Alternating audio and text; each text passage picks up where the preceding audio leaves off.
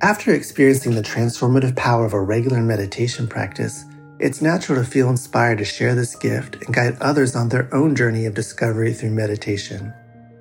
Join Buddhist teacher David Nichtern and Duncan Trussell, comedian and creator of the Netflix animated series The Midnight Gospel, for a free online event on Tuesday, May 7th at 6 p.m. Eastern Time. They'll discuss the profound practices of mindfulness in Dharma Moon's renowned mindfulness meditation teacher training program. Get certified by Dharma Moon to teach meditation, lead group practice sessions, and work with individual students. Visit dharmamoon.com/beherenow for more info and to reserve your spot for the free online event with David Nichtern and Duncan Trussell.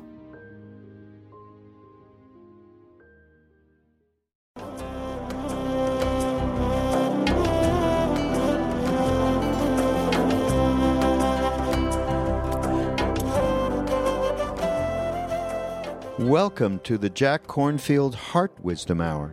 We are delighted to share with you Jack's innate common sense and his clear, open heart. In order to continue presenting these podcasts, we need your support. Please go to mindpodnetwork.com/Jack and you can donate there, or you can go through our Amazon or Audible affiliate links, and that's another great way to support the podcast. Thank you for your generous attention. And what I'd like to speak about tonight is some of the aspects of wisdom in a traditional way that's taught in the Buddhist world. My teacher, Ajahn Chah, who is this very wonderful and quite happy human being with whom I studied in the forest monasteries of Thailand for some years. And no matter what kind of things happened, all the vicissitudes of running a large monastery and actually being the abbot in the end of 100, 200 monasteries, he was this person who had a gracious, easy, joyful way of being when things were good and when things were difficult. And one day somebody asked if he could explain that, and he held up a cup that he had. Someone had given him this beautiful old, like Ming Dynasty Chinese cup that was quite wonderful. And he held it up and he said, "To me, this is already broken. And because it's already broken, I can use it, I can drink from it, I can enjoy it, and when it breaks, which it probably will," he said, "I can let go of it without any sorrow, because I understand that things are the way that they are. And by understanding that the cup is broken, I can treasure it and care for it, and at the same time not be attached in the way that makes people unhappy." And he laughed. And what he was talking about was a different kind of happiness than what you see in the advertising that's presented to you, 24/7 in this culture. There are two kinds of happiness in the Buddhist description of our experience. One is called worldly happiness, and it's the kind of pleasures that we have and enjoy, and rightfully so. The pleasures of our senses, the pleasures of our connections with one another in all the meaningful ways. The other, in addition to the worldly happiness, is called the happiness of wisdom. And the happiness of wisdom, which is a different kind of happiness, is the happiness for no reason. It's the happiness that's not dependent on particular conditions. It's the happiness that understands how to live wisely and discover freedom and compassion no matter what the changing circumstances. And in fact, all the different spiritual masters and books, you go in the bookstore and it's filled with all these, 10,000 spiritual books and teachings. All of these things are not about attaining some particular experience or state that you get to. Because all states come and go. I think you've noticed that, haven't you? But they are rather teachings about how to live in accord with the way things are. When we can see the way things are, really deeply, see them and know them and sense them, then wisdom comes for us, like Ajahn Chah holding the cup and saying, I know that it's already broken. And the way things are includes joy and sorrow. It includes this beautiful baby that was here, Ella, and all the births of children coming in, and the celebrations of marriages, and all the fruit of lovely things coming into our life.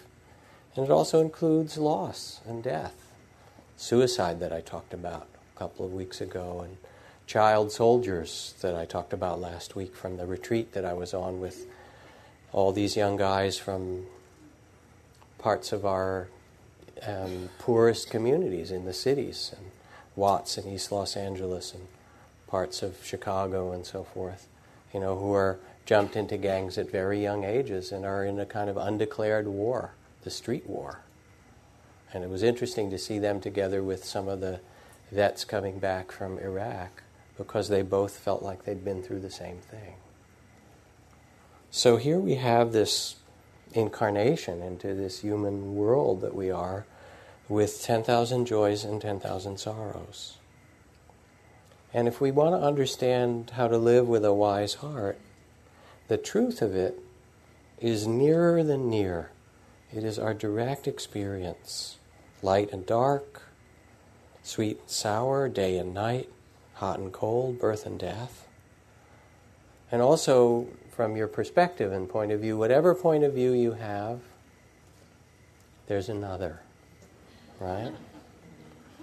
Things aren't fixed. It is really the way it is. Look in your own experience. And this is what the Buddha said. He said, don't believe me. Don't take my words. Don't take the words of other teachers. Don't take them because they're written down in some old book or some antique language. But look and see for yourself the way things are, and live your life in accordance with this, and see if this does not bring wisdom and happiness and graciousness and ease on this earth in which you have taken birth. Betrayal is not to live from what you know, because the most fundamental betrayal in life is when we betray ourselves, when we betray our hearts, when we betray what we really know to be true. So we come and sit in meditation, and some of it's release. You sit and the tensions in the body release, and the unfinished business of the heart comes. You sit quietly, and all of a sudden you realize the tears that weren't shed need to be shed, or the love that you haven't expressed shows itself and wants to be expressed. The things we haven't listened to show themselves. Hi, including the babies. Hi, Ella. Very sweet. But after those layers of the things that we hold that start to kind of open and be held and received by our experience, if we sit with attention as a courteous audience would to our own experience and begin to examine it, what we start to see is not just the content of our experience, the sadness or excitement or longing or love or happiness, but we also see the underlying qualities of it. And we start to see, as the Buddha says, that every experience that arises passes away. And because every single experience that arises passes away, all things are ungraspable.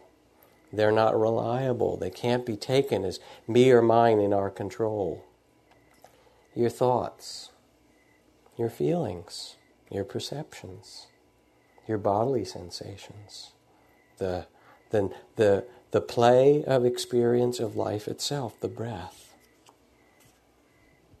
So this is kind of obvious in a certain way. It's not like we don't know this, but do we really know it? Do we know it in the way that we move and live is the question. And the invitation in meditation is to sit in the midst of your experience as we just sat, the breath and the feelings and thoughts and perceptions, and to rest in our Buddha nature, to rest in the space of awareness that knows the play of experience, but isn't lost in it, isn't reactive to each one. I like this and I hate that, and I need more of this and less of that. not because that's wrong particularly, but because it doesn't make us happy. It puts us always at odds with the way things are. And the way things are, if we pay attention, even for a moment, and drop into the heart and try to sense, well, what is our experience, and into our bodies, what we notice first is that it's all a river. That was the Buddha's description of this body and mind. You are a river of thoughts. I'm sure you saw that a few minutes ago. A river of feelings and emotions, a river of sensations, a river of perceptions. And our life is a river. And this quality of change or impermanence is not what we're being sold, and not what what we think about in our culture. It seems that although we thought ourselves permanent, says the Buddha, we are not. Although we thought ourselves settled, we are not. Although we thought we would last forever, we will not.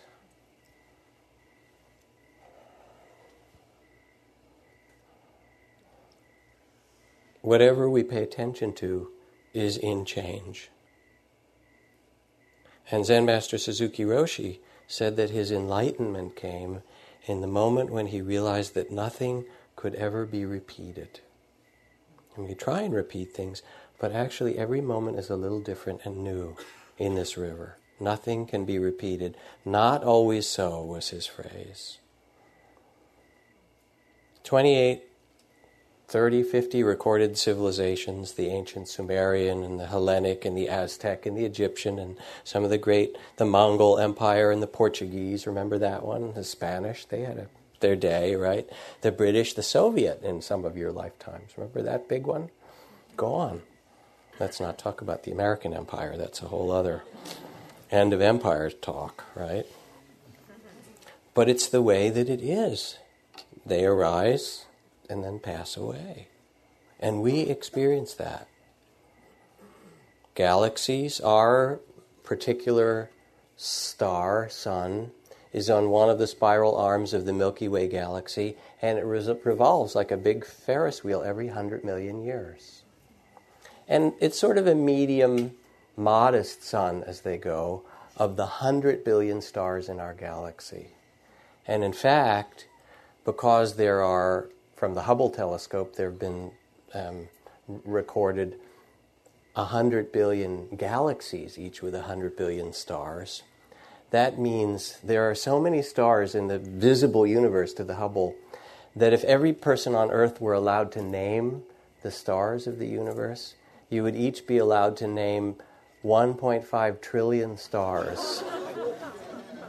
That's how many. I mean, you think you're important, I know, at some point, but you would get 1.5 trillion stars of your own to name. But it's not just the cycles of the galaxy or the seasons or the lunar cycles or the flow of the cerebral spinal fluid or the menstrual cycles or the cycles of the stock market, right? But a friend of mine who works in the emergency room was saying that the people who come through his emergency room and die at age 1 and at age 10 and at age 20 and 30 and 40 and all different ages. It's not like it's just for somebody at a particular age. And of course we all are looking for some kind of security through our bank accounts and our home and our identity and so forth. And the U.S. now spends close to $200 billion just on security devices. Security, says Helen Keller, is mostly a superstition. It does not exist in nature, nor do children as a whole experience it. Avoiding danger is no safer in the long run than outright exposure. Life is either a daring adventure or nothing. So we can look for security, but in some way, and it's a fine thing to do. I mean, you need to tend to things and lock your car and various things like that. But it's temporary. I mean, it's not even your car. You rent it for a while. Okay, you sort of own it, but, then you give it up. I assure you that will happen. You can't take it with you. you know. A friend of mine who's a hospice director said this 95-year-old woman came in and was complaining to him, "Why me?"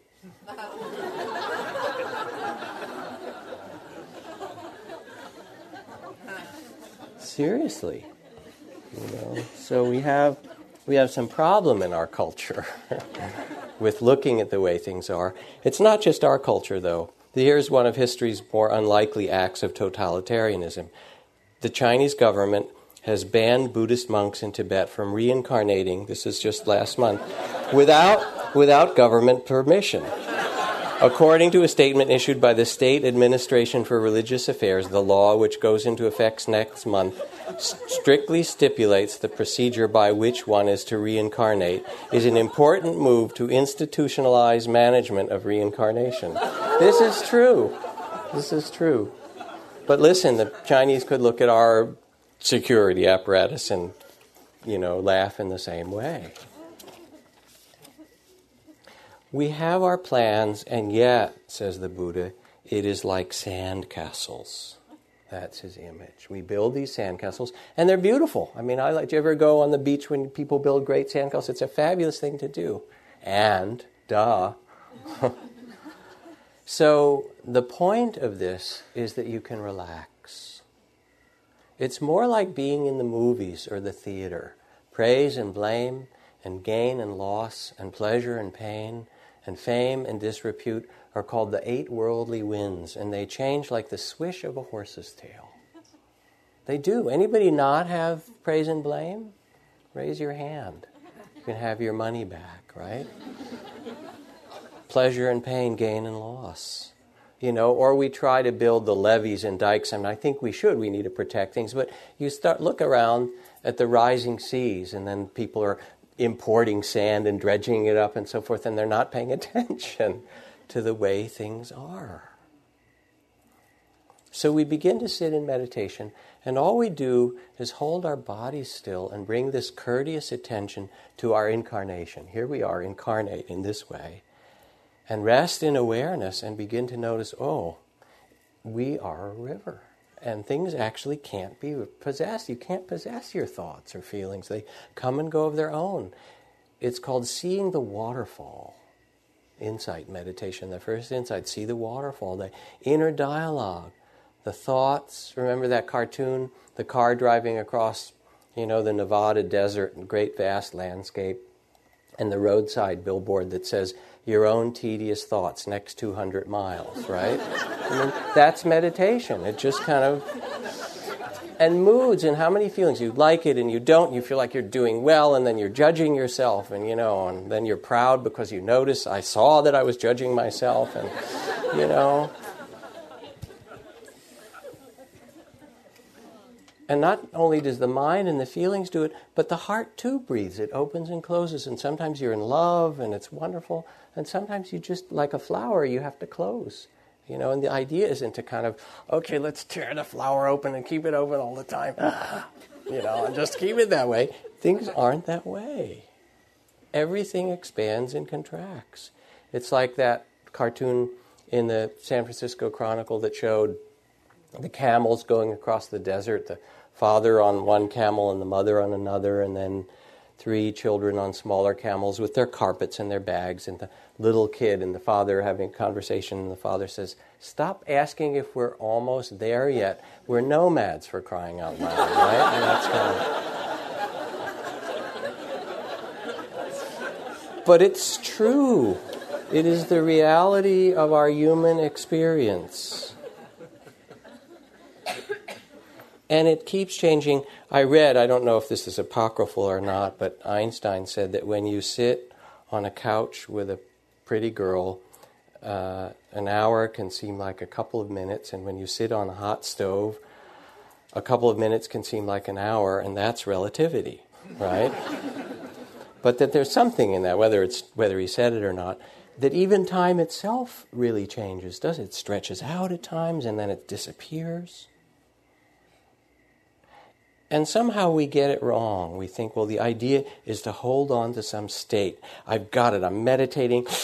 Now I'm really there, and everything is clear and beautiful, and I just got to keep it this way, you know. But it's like not breathing. You can't hold it. That's not the point. The point is to relax and rest in the reality of the present and know that things are born and things pass away. And then we say, yeah, things, but how about moi, as Miss Piggy would say. That's the big one, isn't it, you know? All right, it's all right for other things. Well, maybe not your bank account, but whatever. So this is a poem from Billy Collins called Forgetfulness. This is for some of the more seniors among us, myself included. I get my things from the AARP now, and, you know, they have all these kind of attractive older people in there called Forgetfulness. The name of the author is the first to go, followed obediently by the title, the plot, the heartbreaking conclusion, the entire novel, which suddenly becomes one you have never read, never even heard of. As if one by one, the memories you used to harbor decided to retire to the southern hemisphere of the brain, to a little fishing village where there are no phones. Long ago, you kissed the names of the 9 muses goodbye and watched the quadratic equation pack its bag. And even now, as you memorize the order of the planets, something else is slipping away. A state flower, perhaps, the address of an uncle, the capital of Paraguay. Whatever it is you are struggling to remember, it is not poised on the tip of your tongue, not even lurking in some obscure corner of your spleen. It has floated away down a dark mythological river whose name begins with an L as far as you can recall. Whose name begins with an L as far as you can recall. Well on your own way to oblivion, where you will join those who have even forgotten how to swim. No wonder you rise in the middle of the night to look up the date of a famous battle in a book on war. No wonder the moon in the window seems to have drifted out of a love poem that you used to know by heart. And it's tender, and it's funny, and it's poignant, and it's true. You know, that we, even our intellect and all the things, and, you know, I had a pretty good, notice that word, a pretty good memory. And I noticed it's starting to unravel and dismantle itself. And, okay, that's part of the cycle of things. So, you know, what do we do with all of this? This is from Ajahn Sumedho, English, wonderful English monk and American monk who's an abbot in England. He says, for Western minds obsessed by thinking and grasping, you can simplify your meditation practice to just 2 words, let go, rather than trying to develop this practice and develop that and achieve this and go into that. The grasping mind wants to read all the Buddhist texts and sutras and study the Abhidharma and learn Sanskrit and Madhyamaka and Prajnaparamita and get ordinations in the Hinayana and Mahayana and Vajrayana and write books and become a renowned authority on Buddhism. Instead of becoming the world's expert on Buddhism and being invited to great international conferences, why not just let go? Let go. For years, this was my practice. Every time I tried to understand and become something that I wasn't, I'd say, let go until that desire faded and I could be with what is. So I'm making it very simple for you to save you from getting caught in an incredible amount of suffering. There's nothing more sorrowful than having to attend international Buddhist conferences. Some of you might have the desire to become the Buddha of the age, Maitreya radiating love through the world. Instead, just be an earthworm who knows only 2 words, let go, let go. You see, ours is called the lesser vehicle, the Hinayana, so we have only these poverty-stricken practices. And meditation is so healing, really, because it's different than almost everything else we do. It's an invitation to be present for life rather than to change it and fix it and manipulate it. And it's an invitation to trust, to shift from fear and disappointment and all those things which come in the content, and to rest in the reality of the present. And it's possible to let go and to respect our bodies and to respect our creativity, to respect the life we've been given, but to do it in a way that flows with the changes of life. All the kinds of changes that we know, rather than grasping. And this is really the dance of wisdom. it's not that one stops the way things are. You can't really stop it. But that the heart becomes wise and says, yes, this is the season, this is the way things are, this is the next to attend to be gracious with, to care for. Mary Oliver, for years and years I struggled just to love my life. Already a good line. For years and years I struggled just to love my life. And then the butterfly rose, weightless in the wind. Don't love your life too much, she said, and vanished into the world. And this is this wonderful dichotomy of wisdom that holds both the preciousness of life, that we have to care for things, and the ephemeralness of it, that even though we care for it, it's like that butterfly that says, don't love your life too much. And wisdom knows this. It's like the wisdom of the Tao. I mean, just without moving, let yourself reflect for a moment, kind of invitation of your own wisdom. What is it time to let go of in your life? Or what is true, the way things are, that wants your acceptance so you can be wise with it, instead of lost and struggle?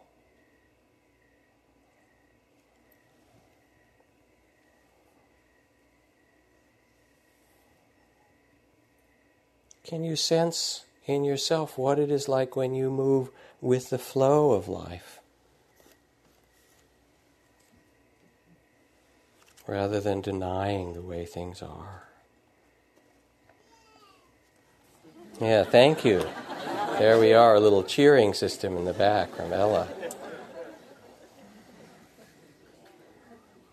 When you let go, it's not that you don't care for life. You can care for your children, your bodies, your work, the things you're given. You can honor life, but it's honoring it in a gracious way. Like honoring your garden, not trying to make your garden absolutely perfect and, get the photograph for Architectural Digest and, Martha Stewart's cover or whatever it is. But the love of the garden itself and the knowing that a garden is a process. To tend and care and also to move with the change of life is a wise heart. And it makes you happy, and it makes the people around you happy because you know it. Now, because things change, the second quality that the Buddha spoke of and often is the quality of unreliability, instability. The word in Sanskrit or Pali is dukkha. It also means hard to bear or subject to suffering. And I remember when I was really sick in the forest monastery with malaria, at least I think it was malaria, and I was lying on the floor of my hut, and some monks had come to visit me. I couldn't eat anything, and I had these terrible fevers and shaking and so forth, and they gave me a bit of medicine. And then Ajahn Chah, my teacher, came to visit me, and he looked at me and he said, "Sick, huh?" I said, "Yeah, kind of." He said, "Really sick?" I said, "Yeah." He said, "Makes you want to go home, huh?" I said, "Yeah." Think of your mother, don't you?" I said, "Yeah." He said, "This is suffering, all right. This is one kind of suffering." He said, "We've all had it, those of us who lived out in the jungle and the forest. Before, we didn't have very good medicine for it. Now, at least there's medicine. In the next few days, you'll probably get better." I like that probably, right? He said, "Can you bear it?" was his question. And it was really tender. He said, we've all done it. Do you think you can bear it? He said, you can, You can, And he looked at me, and it was very tender and very kind. He said, you'll get through it. You can bear it, even without your mommy, And that was one of the meanings of dukkha. Can you bear it? Can you bear the world? But to have an open heart and a wise heart means also that we have to bear witness to the sorrows of the world, and to know that this is part of the game of incarnation. Because everything is in change. It is all subject to loss. And the Buddha said at one point, which do you think is more, the height of the highest mountain in the world, or the pile of bones that you would make from all your previous lives, if you believe this stuff? Greater is the pile of bones of all your incarnations than the highest mountain on earth. So pay attention to the fact that things change and that they're unstable and subject to loss. There's the dukkha of change, because things change that we don't want to have change. And the dukkha of the fact that there's pain along with pleasure. And the dukkha of existence somehow just woven together with it. This is the Buddha's noble truth, that this is part of life. And it's said when the Buddha awoke in the night of his enlightenment and found this tremendous freedom that's possible for each person, he said, oh, we can be free, absolutely free.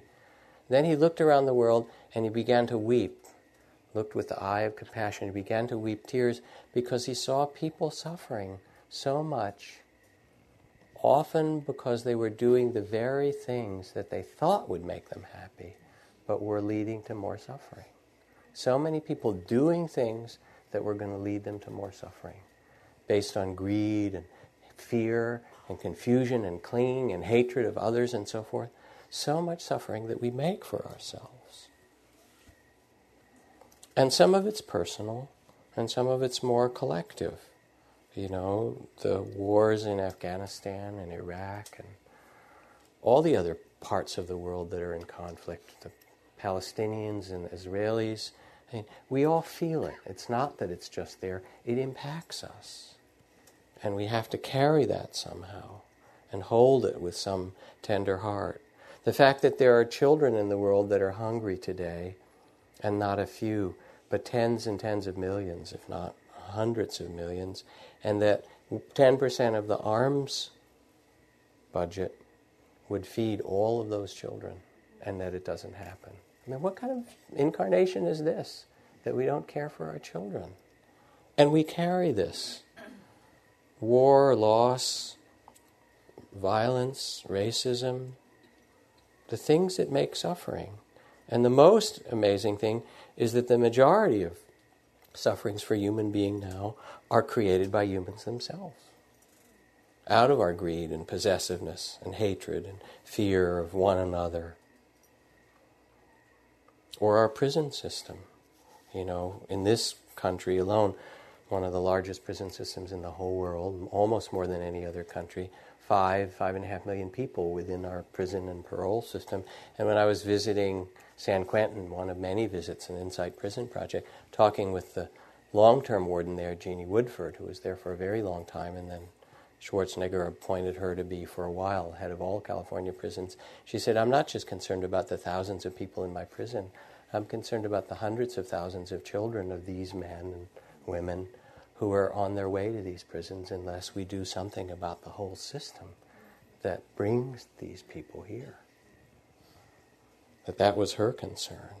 The breakdown of community and all these things. We have to somehow see in another way. So this is part of dukkha, and we all know it. Now in the Bhagavad Gita, I think it's, or somewhere in the Mahabharata, there's a scene in which, I'll say it's in the Gita for the moment, which Arjuna is talking to Krishna, to God, and talking about all the marvels of the world, and then at some point says, you know, what is the most marvelous thing on this earth? And Krishna answered, the most marvelous thing on this earth of human beings is that people can see others dying all around them and somehow think it won't happen to them. That's the most amazing thing of all that I've seen. Or as Emily Dickinson says, because I could not stop for death, he kindly stopped for me. Big surprise, you know.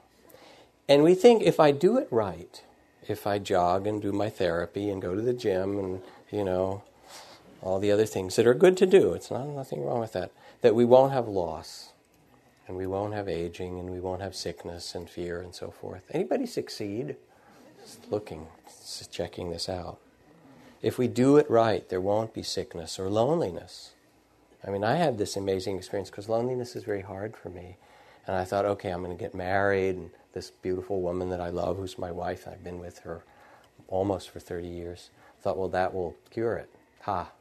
You know, and then I had that kind of sinking revelation one day after I was into my marriage for a while, that there I was with this person I loved a lot, and I was still lonely. Because it wasn't about that person. It was really part of our own human condition, certainly mine. Loneliness, self-hatred, grief, broken heart, kinds of betrayal that we have. Or the phone call that comes from the doctor that says, you have to come in for a biopsy. And it happens. Or the housing market. I mean, you live in the Bay Area, so things are better, but, all these, literally millions of people losing their homes. These kinds of things change. Or the aging of our parents. And you think spiritual practice will make you exempt from this? Lama Yeshe, this great and wise Tibetan Lama, one of the most wonderful teachers to come to the West, when he was hospitalized for cardiac problems, almost died, he said, I've been in the hospital for 41 days, and my mind has turned into an anti-God. My body, I'm like the lord of a cemetery, and my speech is like the barking of an old mad dog. After all these years of practice, this is what it's like to be in the ICU for 40 days. And all the injections and all the things that have happened. He said, and I'm just barely able to use my practice, to find some center in all this. So we sit, and in one way, we stop running.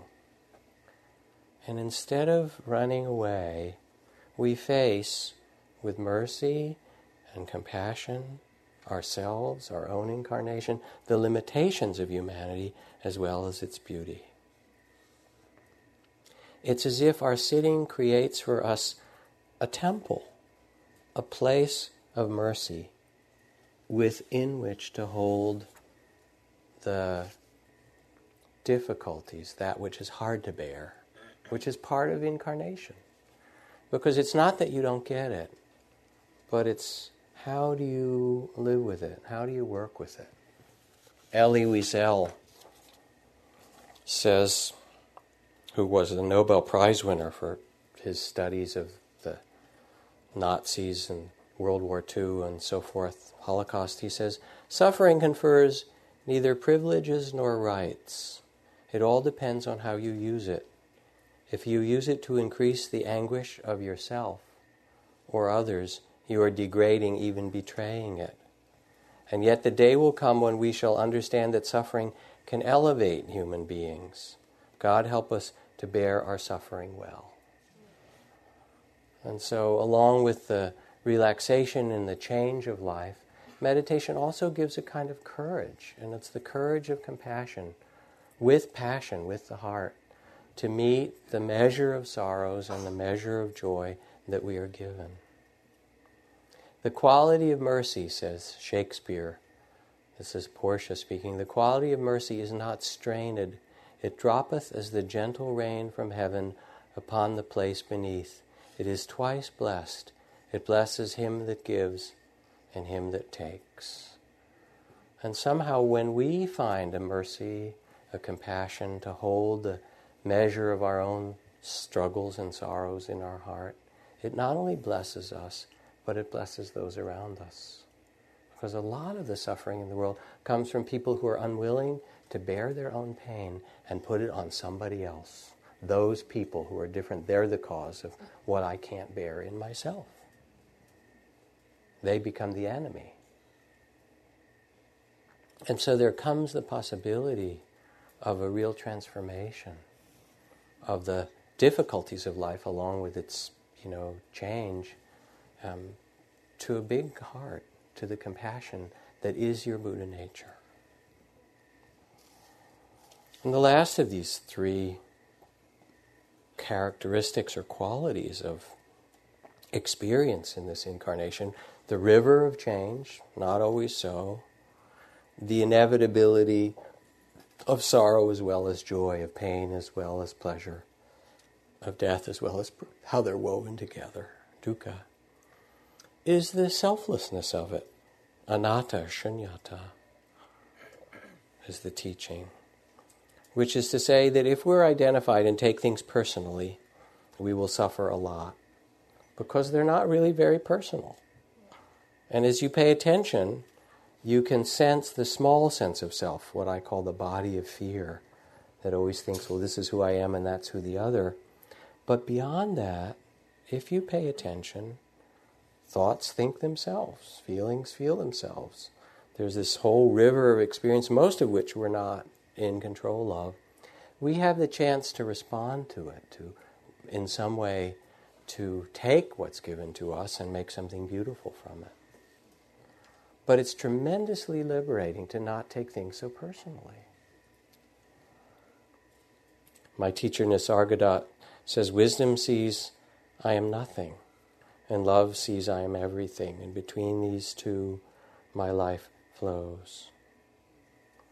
The breath breathes itself, the body ages, and we take care of it and feed it and clothe it and jog it and do all these things, and it has its own life. That's not who you are.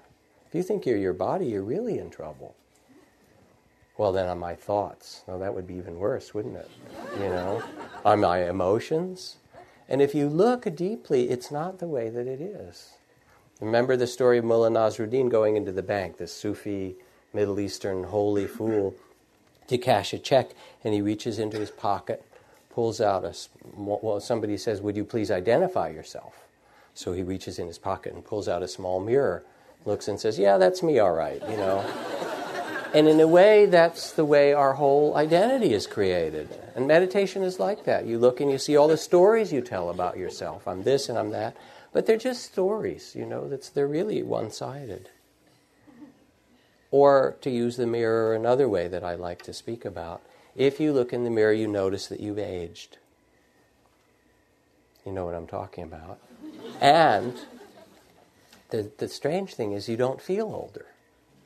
And that's because it's the body that's aged. It does, but the mind or the consciousness which knows that doesn't exist in time. The awareness itself is like space, timeless, pure, allowing for the body to go through its changes, allowing birth and death and joy and sorrow.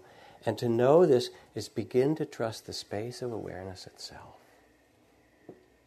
And we sit in meditation and we become like the courteous audience to the great show of incarnation itself. Thus shall ye think of this fleeting world as a bubble in a stream, a flash of lightning in a summer cloud, an echo, a rainbow, a phantom, a dream. This from the Diamond Sutra. And we start to see the play of experience, which we all get to participate in one way or another. And it's a sacred play, it's a holy play. And the idea isn't to hold on to it. Life is not a journey to the grave with the intention of arriving safely in a beautiful and well-preserved body, but rather to skid in broadside, thoroughly used up, totally worn out, loudly proclaim, wow, what a ride. The more you possess, the more you will suffer. But the more you can enter into life and play the game with the space of awareness itself, the heart becomes wise. You begin to trust that you can live through all this joy and sorrow because you remember who you are, which is not the body or the limited thoughts, the body of fear, the emotions. You become the space of awareness, which is your own true nature, your Buddha nature. In mythos and fairy tales, deities and other great spirits test the hearts of humans by showing up in various forms that disguise their divinity. They show up in robes, rags, silver sashes, or with muddy feet. They show up in scales made of rose petal, as a lime-yellow old woman, as a man who cannot speak, or as an animal who can. The great powers are testing to see if humans have yet learned to recognize the greatness of the Spirit in all its varying forms. And this is really the memory that we have deep in us. Who are you really? Who were you before you even, became that baby that was born to your parents, for better and for worse? And you understand what I mean about that. Now, at first, it seems like it's scary. What do you mean, selflessness? What do you mean I'm not this body or these feelings or this thought? But it's not really scary at all. It's a tremendous relief. There's a kind of surrender less grasping, less possessiveness, a naturalness and ease that comes. Because there is a reality that we all know and can rest in, and it comes back to us in times of emergency. All of a sudden people say they get very still. The car is about to crash, and there's the whole opening of time. Oh, wow, look at this life. It might even be ending. Well, that was an amazing dance, wasn't it? I mean, it's frightening, but at the same time, look at this whole thing that we've entered into. There is a reality that's unconditioned, unborn. The pure awareness of your own true nature. And when we understand this, as Zen Master Suzuki says, when we understand the fact that everything changes and find our composure in it, rest in the awareness itself, there we find ourselves in nirvana. And nirvana is in some place in Tibet, where after years of monastic living, it's the reality of the present when we let go and open to life in its flow and rest in awareness itself. Kalu Rinpoche, this wonderful Tibetan Lama, said, you live in illusion and the appearance of things. And we do most of the time. We're caught up in all these different things. You live in illusion and the appearance of things. There is a reality, but you forget. You don't know. When you understand, you will see that you are nothing. And being nothing, you are everything. That is all. When you understand, you'll see that you're nothing. That the sense of separateness, you're not really separate. I mean, you're woven in with the earthworms and the ants that made your lunch today, and the farmers and the trucks and the rain clouds and all those things that Thich Nhat Hanh talks about. And it's really literally true. That's what makes up your body. You have the food body, which is the earth producing this beautiful food and making the earth and all those who worked to do it, making things to put into your body and put in this hole at one end into which we regularly stuff the dead plants and animals and move it through the tube and stuff. That's your incarnation. But that's not who you are. You're the spirit that knows it. And you've always been that. And you will know that when you die. And what happens, instead of it becoming scary, is it's like learning to swim. When you're a little kid and you're first learning to swim and you think the water won't support you. And you're flailing around and it's scary. And then there's that wonderful moment, I remember anyway, where I was kind of floating there on my back and this person let go. And I realized, the water will actually support me. And in the same way, we can trust the space of awareness itself and let go and rest and open. And it's beautiful. It's Ajahn Chah holding up the cup and saying, I know this is already broken, and I can care for it and enjoy it and use it. When it's gone, so it's gone. Again, without moving, just as you sit, let yourself reflect for a moment on the spirit of freedom that you have. All the things are going on in your life. Let yourself rest in the place of awareness that can know this, just as okay, here's a comedy and a romance and a tragedy and an adventure film and all of those things, that you can see your life, but as if you see the whole dance and can rest in the knowing. Be the one who knows. Be the knowing itself. And bring into the heart the sweetness of compassion for all the times you forget and get angry and frightened and caught up, the body of fear that comes in. And then you can take a breath, and remember, yes, wisdom. Here we are in this human realm. My good friend Rachel Remen talked about sitting with her old elderly mother, and she'd made her a nice chicken dinner, made her mother this lovely chicken dinner, and served the chicken dinner to her mother. And her mother sat there for a long time. Her mother was in her 80s and didn't start to eat. And Rachel said to her, Mom, you're not eating. Is there something wrong with the chicken? And her mother said, I was contemplating my chickens. And that's a kind of strange thing. I said, what do you mean? She said, well, really, I was counting my chickens. Okay, that's even stranger. Okay, you're in your 80s, you know how it goes, right? I said, what do you mean? And she said, well, I've had chicken once or twice a week for the whole of my life.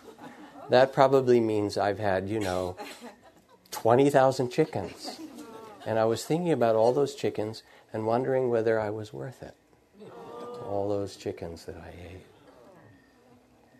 I hope you're worth it, Thank you to the chickens, for those of you who aren't vegetarians. I'm wondering if I'm worthy of my chickens, basically. It's like Stephen Levine's book, A Year to Live.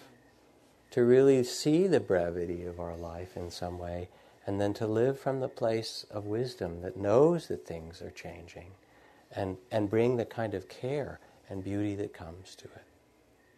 I mean, what are we looking for in spiritual life, in this existence? It's not going to be very different. It keeps being changing thoughts and feelings and sensations and sounds, pleasure and pain. No more or less than that. But in this, we are given the ability to love. And we're given the ability to be present in this mystery with our heart open, and to rest in this human realm with wisdom rather than fear. And that's your liberation. That's your freedom. And the Buddha's invitation then to you is to remember this, to sit in meditation and go, oh yeah, I remember, before you go off to the office or the school or wherever you work or when you come home, and to be the knowing so that you can live with a tender heart and care for things. And when you do, the impermanence of things, it turns out to be also this amazing gift. A teacher who, elementary school teacher, a friend of mine, was teaching, I think, kindergarten or first grade, and they decided to study death. And little kids are very interested in death, I mean, it captures their imagination too. Wow, does that really happen, and who does it happen to? So she took them out into the woods behind the school, and she said, I want you to bring me all the things that you find that are dead. And they started running around, these little kids, and picking up dead logs and mushrooms and dead beetles and all. They made this big pile of dead leaves, all this stuff that was dead, and they started to kind of sit there, after they collected it all and looked at it. And then she asked him a question. She said, first of all, does this seem right to you? Does this seem like the way things are? Well, what do you think would happen if we didn't have death? And one of the little kids said, well, then there'd be more and more and more trees, more and more and more trees, and then there'd be no room for us.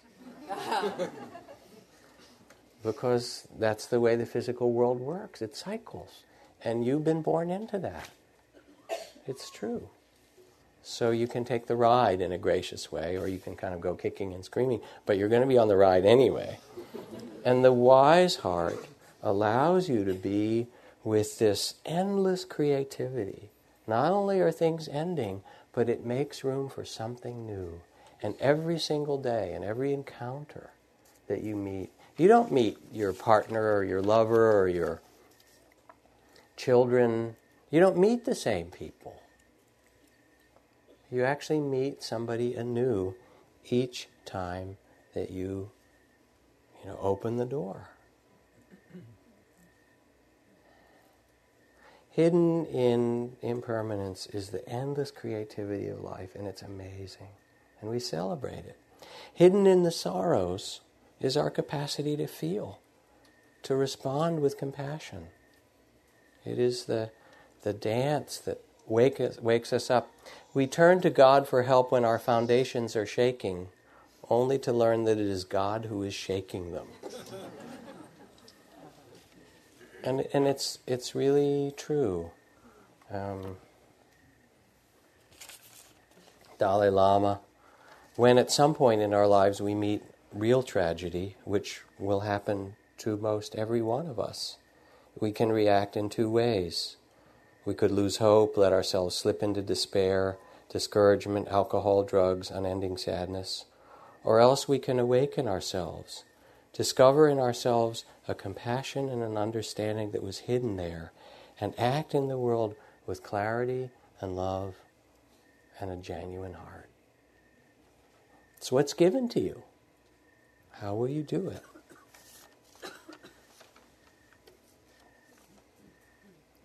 I think the biggest sorrow is if we don't live our lives with this wisdom and integrity.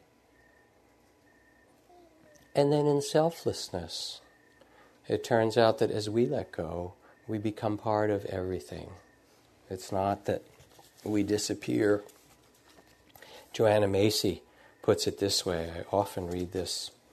Scientists can see more quickly than our politicians that there's no technological fix, no magic bullet, no amount of computers or internet that can save us from population explosion, deforestation, climate disruption, continuing racism and warfare and pollution. It is simple. We're going to have to want different things and seek different pleasures and pursue different goals than those that have been driving us and our global consumer economy. So this is it's political, it's scientific, and it's deeply spiritual. There is some value that we've been born into that's so beautiful, and with which we can create love, that we can create our lives and the lives that we touch in a way that's very wise. And our suffering calls us to that. It's really the voice that says, all right, take this and make of it something so that human beings can live together wisely with it. And in our selflessness, the interdependence, we do it not just for ourselves, but it's us. It's the whole of us connected together. And we become then the stewards of the world, which is what Joanna points to. And it's always there. I mean, in every meal, there is the love for the earth and the spices of the rainforest, that you take, those peppercorns that, or that were there on your salmon at lunch or whatever it is, that came from the Indonesian plantation that they were grown and carried across, 4 great oceans. It's amazing how interwoven we are. And as we become selfless and less the body of fearless, focused, we see ourselves as part of the river and the dance of life. And it becomes beautiful.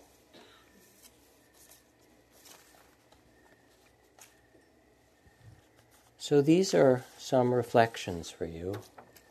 And nobody can really tell you how to do it. It's the truth. Nobody's ever lived your life before. Somerset Maugham, the great novelist, said, there are 3 rules for writing the great American novel. Unfortunately, no one knows what they are. Right? And it's true for your life as well. Nobody has ever lived your particular incarnation and your particular life. Nobody. So you get to make of it a work of art, a dance, a temple, a place of creativity. But if you hold it tightly, whether you hold your body or your children or the world with the fear and the identification and not seeing that it's changing, you'll be unhappy and suffer.